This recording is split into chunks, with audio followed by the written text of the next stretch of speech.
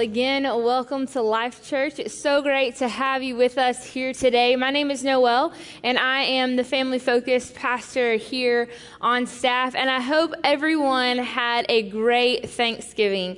I hope it was filled with family and friends and all the food that you could handle. I know for myself, we had a great Thanksgiving. I had my brother and sister and their families come up from Georgia, and so this was my third Thanksgiving that I was responsible for the Thanksgiving meal, so no pressure there. But everything, I am here to tell you, everything went really well.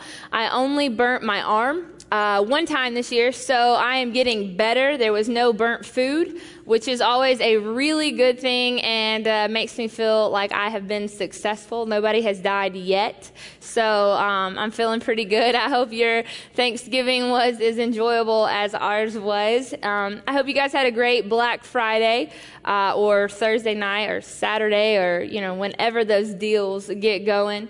I know in our household, if I'm honest, my husband is the one that loves Black Friday. We won't need anything. Like this year, we didn't need anything, but he was looking through the sale ads and found something that we needed. Like, we needed this. It was a wireless speaker that connected via Bluetooth. I don't even know what that means, but apparently we needed it. So, and it was a really, really good deal. So he goes out and he conquers and he comes back with this wireless speaker that has changed our life. So I hope that your Black Friday was just as successful as ours was. But we are starting a brand new series today called Lights. During this time, you see all the beautiful lights on the houses and on Christmas trees. And this holiday season is this Christmas season is absolutely beautiful. And over the next couple of weeks, we're going to be talking about the great light of Christmas. And I don't know if you've ever found yourself in a situation where a little bit of light has gone a long way, where maybe some light has helped illuminate something to you or helped you out. I know when Kevin and I got married, we took our honeymoon to Jamaica, and it was absolutely beautiful. We were so blessed. We had like the oceanfront room. It was a beautiful balcony. I mean, it was awesome. And we happened to be there during the Jamaica Independence Day.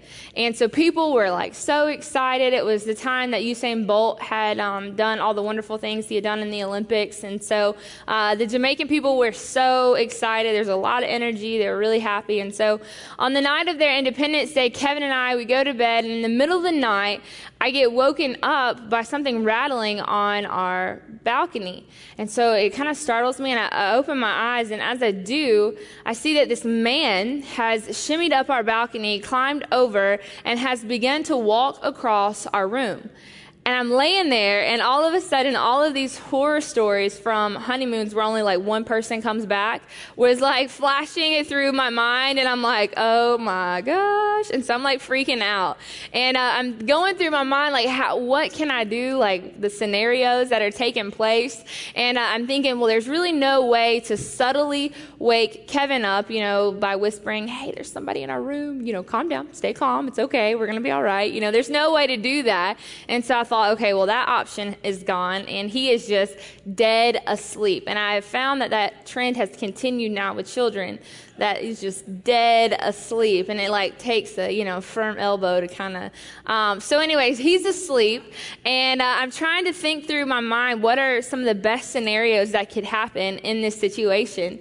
And I look around and I'm like, I could throw something at him. And so I'm like, well, there's my curling iron and there's a lamp and there's I'm looking around trying to find something to throw because that was a good idea.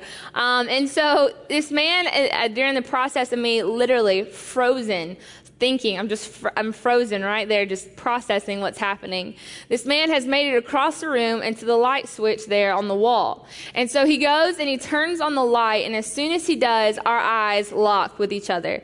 And we see each other, And when the light comes on, his face is like a face of sheer terror. I mean, he is just scared to death. And I thought to myself, I know I don't have any makeup on, and I know that my hair's not done. I know what that looks like. But brother, it is not that bad. There was no need for that face that he was making. I was like, are you kidding me right now?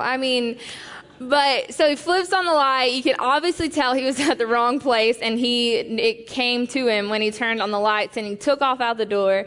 And as the door shut, of course, that's when Kevin decided to wake up. And so I'm filling him in and everything that had happened. And in that moment, I was really thankful that a little bit of light had turned on and had shed in that situation before I threw the kitchen sink at the poor man who had shimmied up the wrong balcony, and God love his heart, he just was confused, right? So I felt bad for him. Or maybe you're like me and you're in that toddler phase of life where at our house, Thomas the Train has just become the coolest thing on the planet Earth, okay? We have moved on from the soft toys where you match the colors and shapes, and we've moved on to Thomas, okay? We love Thomas the Choo-Choo Train in our house. And so right now we're in a season where we're teaching our son that it's totally cool to play with toys. Let's get him out. Let's play with them. Let's go crazy. But then we have to pick up after ourselves, and we have to put everything back in. And by some of your faces, I can tell this is a lesson that we're going to be teaching for a very, very long time. But we're teaching him how to pick up after himself right now. And so one day when we were beginning this lesson, I started to walk through this room. It was a dark room. I didn't turn the lights on. I just had to get from point A to point B. And so I take off through the room thinking, okay, I got it. I can navigate this. And so halfway through the room, I step on what has to be the sharpest toy imaginable. You can't step on the soft teddy bears. Those, they just don't make their way to the floor. It's the loudest, sharpest toys that you happen to step on in that moment. I had stepped on a Thomas the Train, and not just the whole train itself, but the chimney piece of the train. And it was just I had to pause. I had a little prayer meeting with Jesus right there. I had to gather my thoughts, just I love Jesus, and then, kind of move on. But from here on out, I have never gone through a dark room where there was toys or might be toys without a phone that's kind of navigating the glow of a phone, navigating my way through that room. And so some of you right now, you may be navigating the landmines of toddler toys, and you're using the phone to kind of navigate your way through that. Or maybe there's some people in here today that are navigating something a little bit more serious, the landmines of life.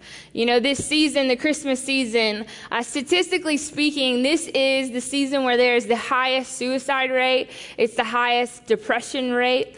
And I believe that's because that this is the time of year that people are forced to deal with issues that maybe they've pushed aside all year long. Issues like family, the wonderful dynamic of family, or maybe the lack thereof. People find themselves hurt or lonely or depressed or whatever it may be. Or maybe it's finances and provision, people trying to provide and the finances just aren't there, and with work and job layoffs and things like that. Sometimes this season we can find ourselves in very hopeless situations. People can be without hope during this season, but I believe that the Bible says that Jesus is this great light. And that in this great light, we can find great hope. You see, hope defined is a confidence or trust in. It's a desired accompanied by expectation. You see, when I was navigating through the living room with my phone, I had my trust and confidence in this phone that it would see me through the landmines that I had to get around with these toddler toys. And when we put our trust and our confidence in this great light of Jesus, we have this hope that anchors us. You see, I believe that Jesus didn't die on a cross so that we could be hopeless, but he died on a cross so that we could be hopeful. That it wasn't just one moment that we had the salvation experience and then we were on our own, but he died on a cross so that our life could be lived full of hope. In every situation, in any of the dark tunnels we may face, there is a light at the end of the tunnel, and his name is Jesus. And in that, we have a great hope. So if you have your Bibles, turn with me to John 16. John 16. John 16, verse 33. And it says this, I've told you all of this so that you may have peace in me. Here on earth you will have many trials and sorrows, but take heart, because I have overcome the world. Over the next few minutes, I just want to break apart this scripture as it relates to us with hope in our lives and this great light that we have hope in. You see, the first part of that scripture says, I have told you all of this. I have told you all of this. The all of this that Jesus was referring to was the previous conversations that he had had with the people that were there with him in that moment. Conversations that we as Christ followers are very familiar with. Things like, I am the vine and you are the branches. Jesus had a whole conversation about how he was the vine and we were the branches, and apart from him, we could do nothing. That he was our source. Conversations like, he picked us before we picked him. That while we were yet sinners, Christ died for us. That while we were out wandering, we were trying to navigate through life and we were relying on other things and picking other things, Christ picked us. He's having conversations like that, I believe, because the foundation of hope begins with an understanding of who Jesus is. The very beginning of our hope starts with an understanding of who Jesus is. It's an understanding of who is in your corner, who it is that has your back. The very beginning of our faith starts right there. You see, this summer I had the incredible privilege of going with our kids pastors to kids camp. Now, I don't have elementary age kids, so this was a brand new experience for me. I did a lot of observation. I observed some very interesting things. And I observed some very insightful things. And one of those observations was that kids this age, that elementary age group of kids, they are full of wonder and awe. They are full of imagination and wonder, and you can get up in front of a group of elementary age kids and you can say, there is a God who created everything that you can see. He created the stars, he created the earth, he created our families, he created everything that we can see, and he chooses to love us. And they are full of wonder and awe about a God who chooses to love them. You can tell them, you know what? He not only created everything we can see, but everything we can't see. He created the wind, the air that we breathe, and he chooses to love us. And what you find, and what I found that week at camp, was a group of elementary age kids that were so full of wonder and awe about a God who was so in love with them. They were so full of wonder and awe about a Jesus that was in their corner. The foundation of their hope began with understanding who Jesus was. And you see, for us as adults, somewhere along the line, maybe for some of us in here, it was our own success. We started to grow up and learn the things that we were good at. And we learned the things that we were gifted in and talented in and the things that made us successful. And we started to put our wonder and awe in our own giftings and in our own successes. Or maybe it's the failures and the bad decisions and the things that have happened to us and we think, you know what, my own mistakes have separated me, and is God really big enough to kind of bridge that gap? We put our wonder and awe in our mistakes. And I think about these elementary kids who have this wonder and awe in who Jesus is. You see, our knowledge of who is in our corner is the foundation of our hope. It's what starts our hope, knowing that Jesus, the God who created everything that we can see and everything we can't see, chooses to love us, that he picked us, that he was our source. That's who's in our corner. You see, the next piece of this scripture says that you may have peace in me. I've said all of this that you may have peace in me. See, that's an ownership thing. It's taking ownership of who Jesus is. So I believe that when you combine knowledge with belief, it produces hope. That when you combine a knowledge of who Jesus is with the belief of who Jesus is, it produces hope in your life. It's going from the idea of not just knowing, but believing that Jesus is not limited by your past for your future. He doesn't limit your future by your past, that it produces hope in your life. Knowing that no matter what may have happened in your past, that God still has a plan, that he still has a purpose, that he still plans for you to prosper. He still has good intentions in mind for you. It produces hope in our life. When we move from a place of just knowing it, but believing it, believing that he has our best interest in mind, that our future isn't limited by our past. It's moving from a place of not just knowing, but believing that God can take the worst scenario in our minds and use it for eternal good. That he can take those moments in our lives that we find ourselves and we say, this is the worst possible scenario, and he can use it for eternal good. You know, I find myself guilty of this all the time. But when I read the Bible, sometimes I look at people like Moses. I look at him like a superhero. Like he wasn't this real human that had decisions he had to make, but I view him sometimes as a superhero, that he was like standing in front of this Red Sea, and he just had this miraculous power to believe that the sea was going to part. You see, for us, we know what happens a few verses later. We know that he puts his staff down and then the sea parts. But for Moses, before it ever did, he had a decision to make. He had a faith choice to make. I think about the cross, and I think about what the outsiders must have thought. People like Zacchaeus, or people that Jesus had come and he had laid hands on, and they had been healed and delivered and set free. Zacchaeus, who Jesus had spoke life into, and it changed his life. I wonder what they were thinking there at the foot of the cross when they saw this individual who said he was the Son of God that was dying on a cross. I wonder what it must have been like to be there and think, this is what you promised? This is how this is going to go down? I thought you said, I thought that you were going to come, and I can't imagine what they must have felt like.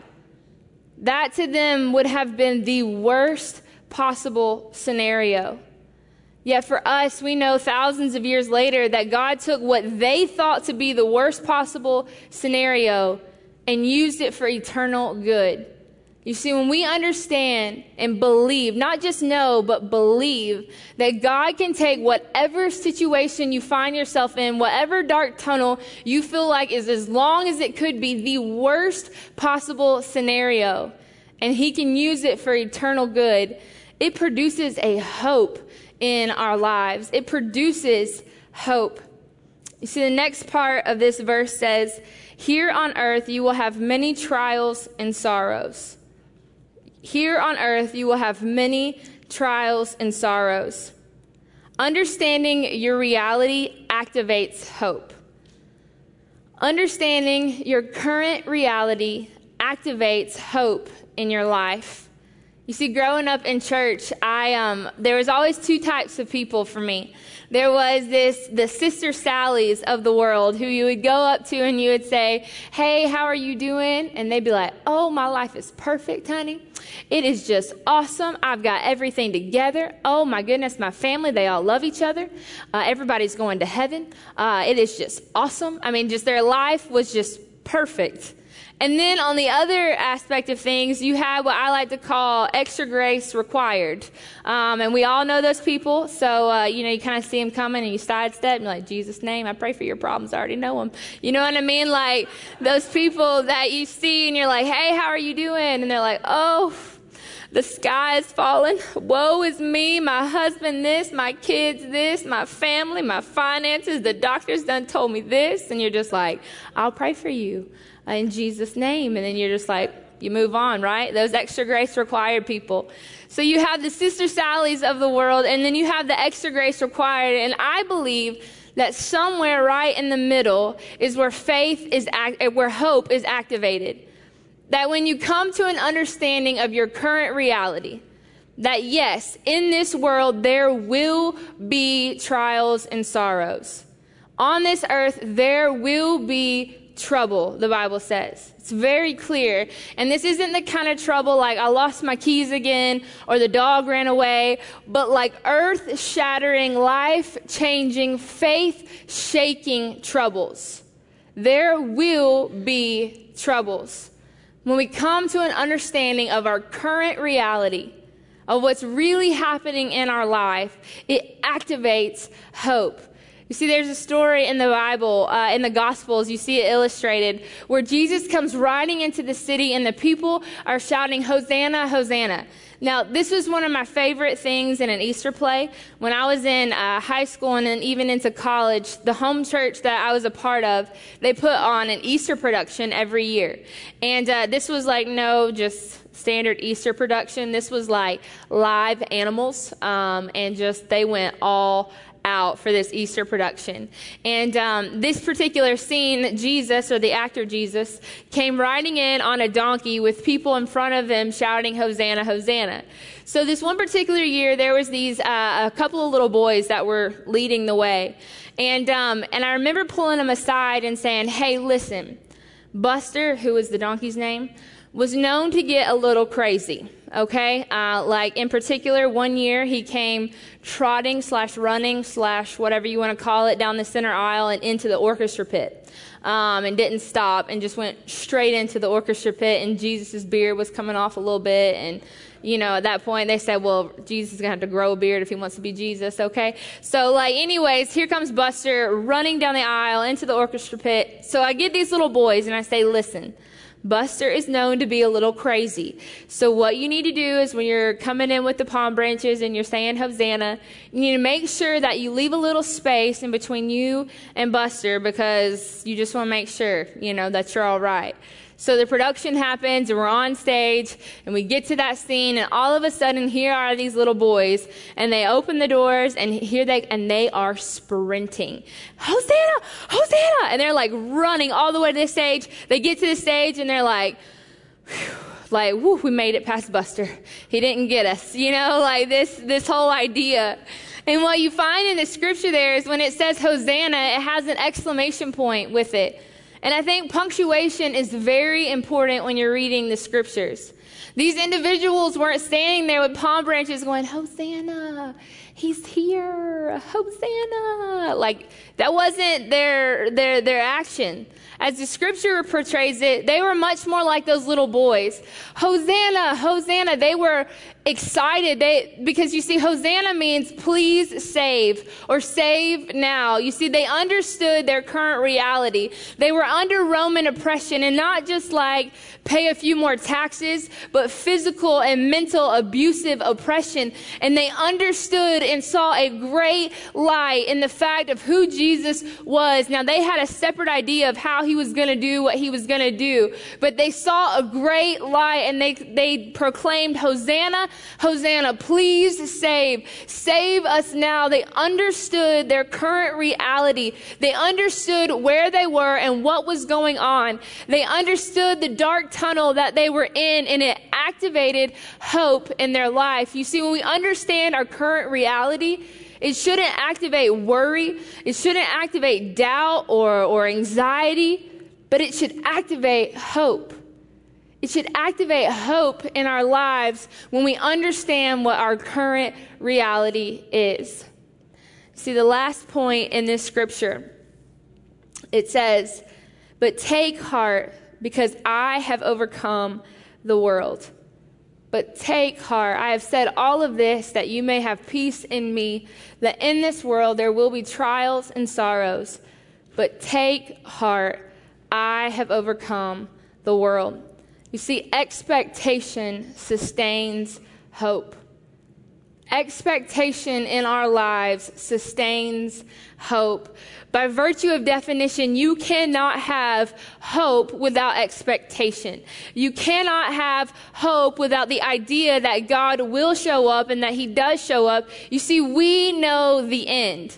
We know the end. He says, "But take heart, I have overcome the world." When we are in our darkest tunnels, we have an expectation and a knowledge that the light of the end of the tunnel, this great light that is Jesus Christ, will not fade, that he will not leave us, that he will not give up on us. It is an expectation, a confidence in knowing that Jesus is who the Bible says that he is. It's an expectation in knowing that Jesus has not, will not, and does not ever change. The God that we serve does not change. His promises are yes and amen. You see, Malachi says, God says, "I change not."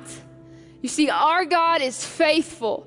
That light at the end of the tunnel will not give up on you, so don't give up on God. That light at the end of the tunnel will not fade. He is our great hope, and in that hope, it will anchor our soul. You see, Jesus is this light that promises to be closer than a brother, the Bible says. The Bible says that our hope is secure, that our hope will not put us to shame. That Jesus, our great light, never changes. That he doesn't fail. You see, it is impossible for God to fail. He is our great light, and that expectation sustains us through what may feel like your darkest hour. If you can but just see that light at the end of the tunnel that promises never to leave, never to give up on you, and never fail. You see, his promises do not waver. His name is higher and greater than any dark tunnel or situation you may be facing. His light is there for you, and it produces hope in our lives. You see, our God does not change. He was there for you then, he'll be there for you now, and he'll be there for you in the future. Because in this world there will be troubles, but our God, my God, your God, the God that we serve, does not change. You see, one of my favorite verses is in Hebrews 6:17 through 19. And it says this: "God also bound himself with an oath, so that those who received the promise could be perfectly sure that he would never change his mind. So God has given both his promise and his oath. These two things are unchangeable, because it is impossible for God to lie. Therefore, those who have fled to him for refuge can find a great confidence as we hold to the hope that lies before us. This hope is a strong and trustworthy anchor for our souls. It leads us through the curtain into God's inner sanctuary." We have a strong and trustworthy hope, and an anchor that when winds and waves come our way, sustains us. You see, hope means more than a vague wish that something will happen. It's a sure and confident expectation in God's future faithfulness. You see, hope is more than a wish. Hope is more than some wish that we have that something will happen. But hope is a strong and confident expectation in God's future faithfulness. It's a strong and confident expectation in a God who does not fail. Even when we have found ourselves to be unfaithful to Him, He is still faithful. Our hope, my hope, and your hope is in a God who doesn't fail. It's a confident and sure expectation in God's future faithfulness. You see, we have this great light.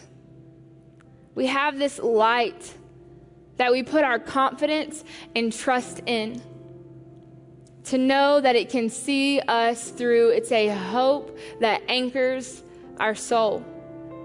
You see, this isn't some rhetoric that feels good or statements that you're like, yeah, that sounds good, but this is a reality. This is who our God is, that this is who He promised to be, and His promise and His oath, they do not change, because God cannot and will not lie. He is faithful. He is faithful, and He is this great light. This great light that produces a hope in us. So whatever it is you may be walking through, maybe you're walking through those troubles that the Bible talks about. I encourage you to be reminded today that we have this hope. We have an unwavering, unchanging light that produces hope in us. I know there may be some people in here that you're way at the very beginning, and you say, you know what, Noel, I don't know what's happened, but somewhere in my walk, somewhere in my life, I have stepped away from the wonder and awe of who Jesus is.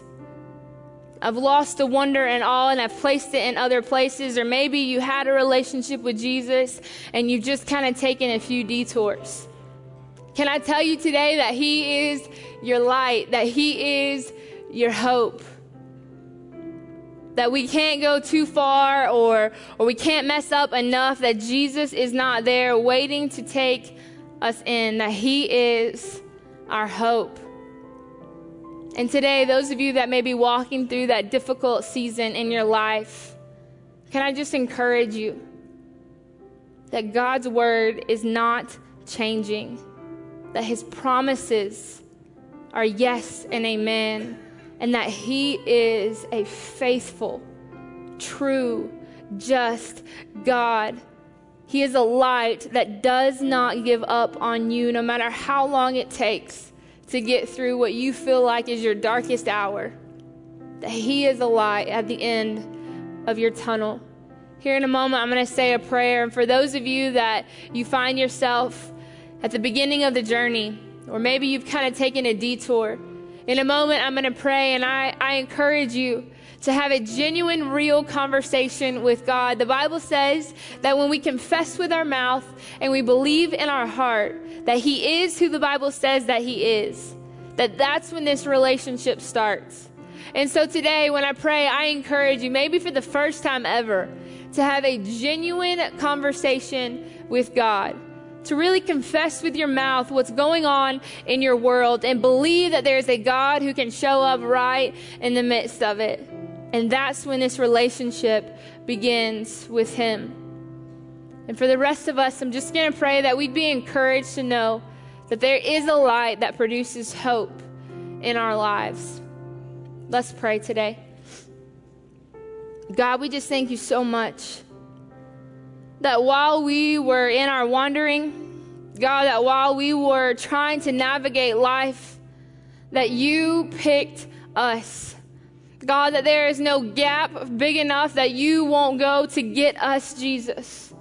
God, that You picked us. So those people that are having real, genuine conversations right now, God, I pray that Your presence would surround them. I pray that Your presence would captivate them, God. God, I pray You'd remind them of how real, true, and genuine You are. And God, for those of us in this room or at the West Campus or online, God, that would find ourselves in what we feel like is our darkest tunnel. God, that we would be reminded that you are this great light. And in this light, we can find hope. A hope that when wind and waves toss us around, God, it's a hope that it anchors our soul and it anchors our life. God, I thank you that you don't give up on us and that you are a great light for our lives. And in that we find great hope. It's in your mighty name I pray. Amen.